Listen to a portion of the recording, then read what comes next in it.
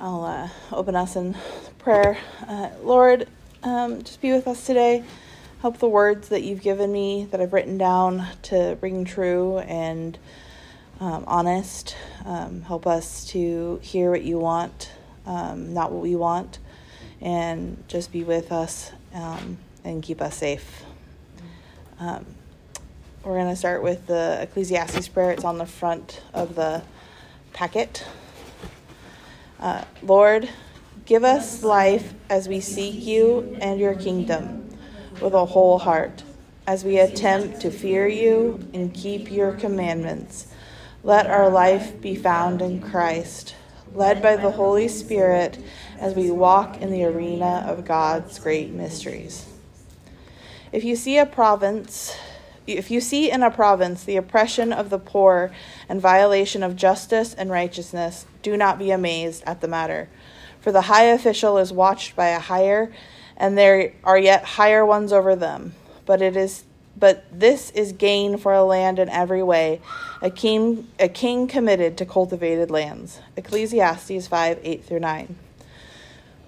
The fun thing about Ecclesiastes is that there's a bunch of sections with turns of phrase that mean nothing now. There are also a bunch of sections that hold little active hope. There are also several sections about nothing. This is a fun section with all of those things in one piece. Every person I showed these verses to kind of looked at me and responded with, "Oh, good luck." Which left me with the abundance of confidence that I would be able to get through this with the ability to make sense of the phrases from a time long past and a defeating statement about who we are as people.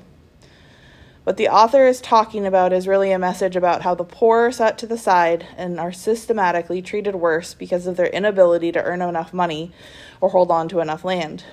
Good thing we conquered this problem long ago, and now in our modern day world we don't have to deal with it, right? If you see in a province the oppression of the poor and the violation of justice and righteousness, do not be amazed at the matter.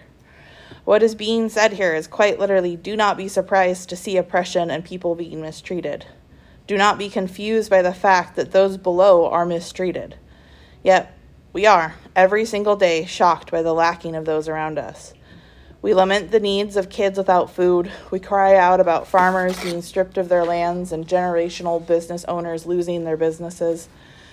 We cry tears for those that are suffering from addictions.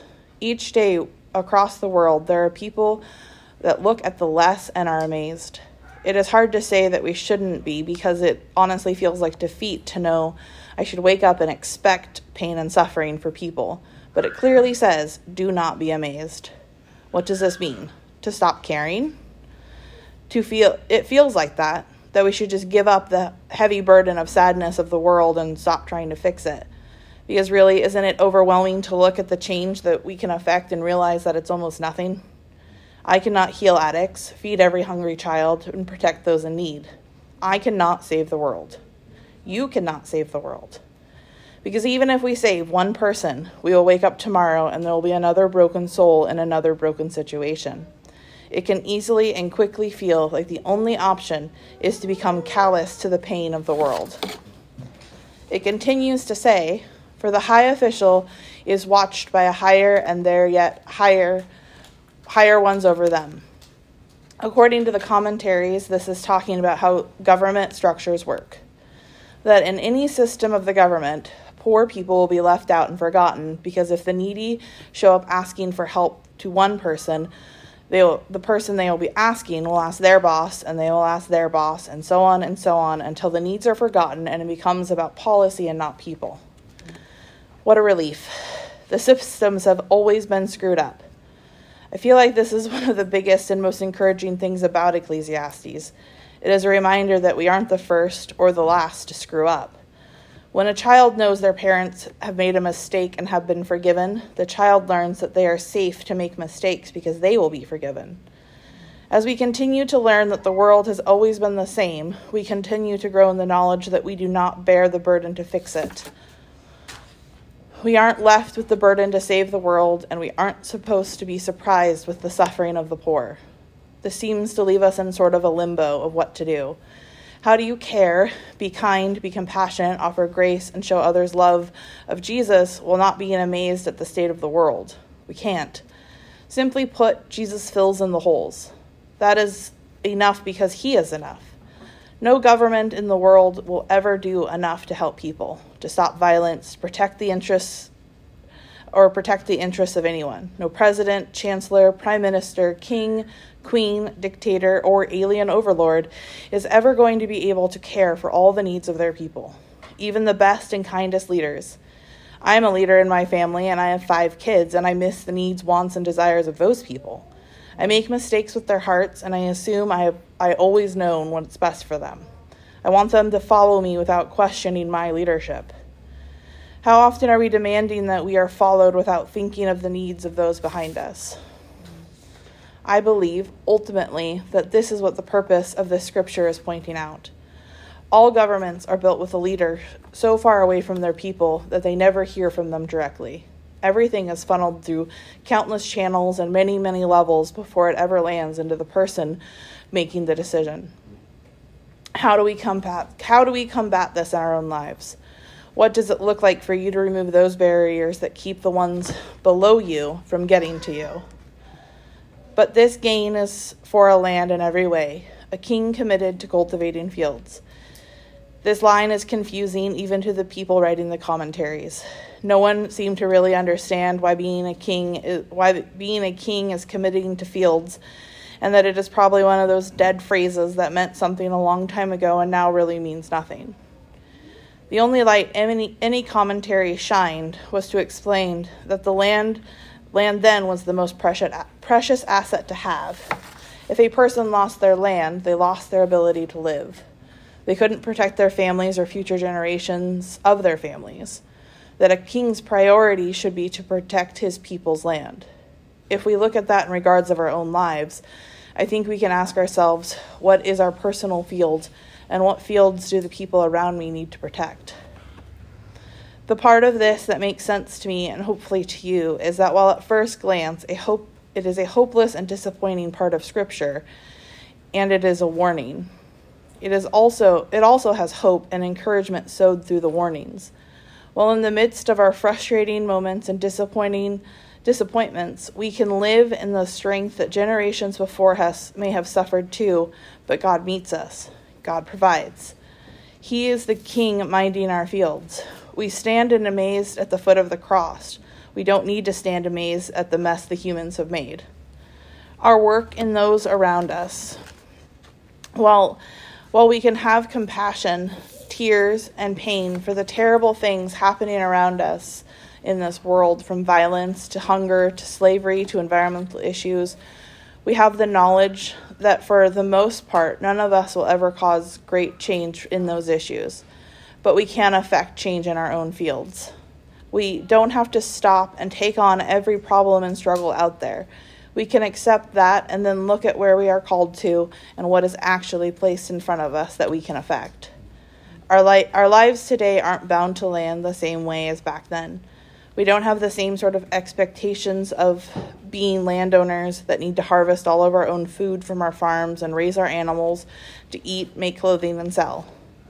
We all have things that we are attached to, though, for our own personal safety and well-being.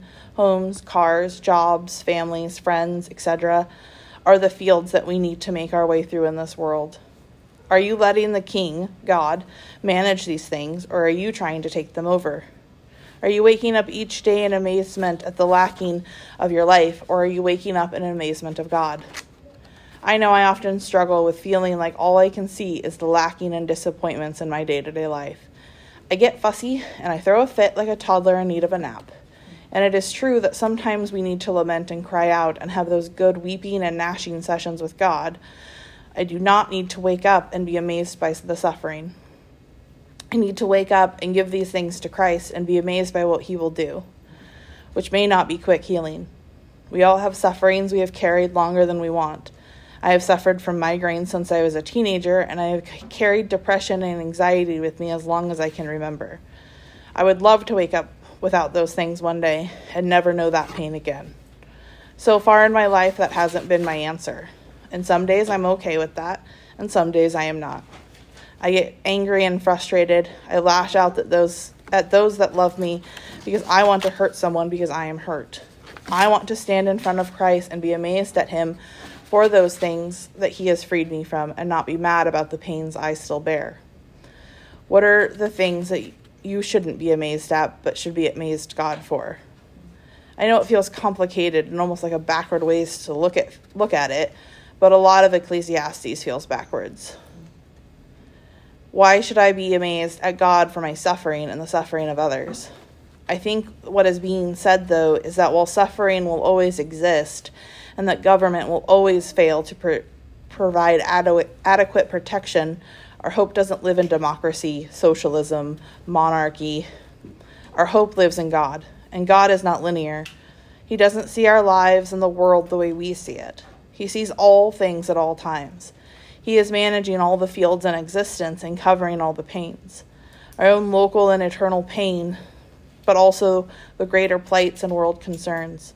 We can pray, give money, and even help practically sometimes, but we can't save the world because that job was assigned to Jesus.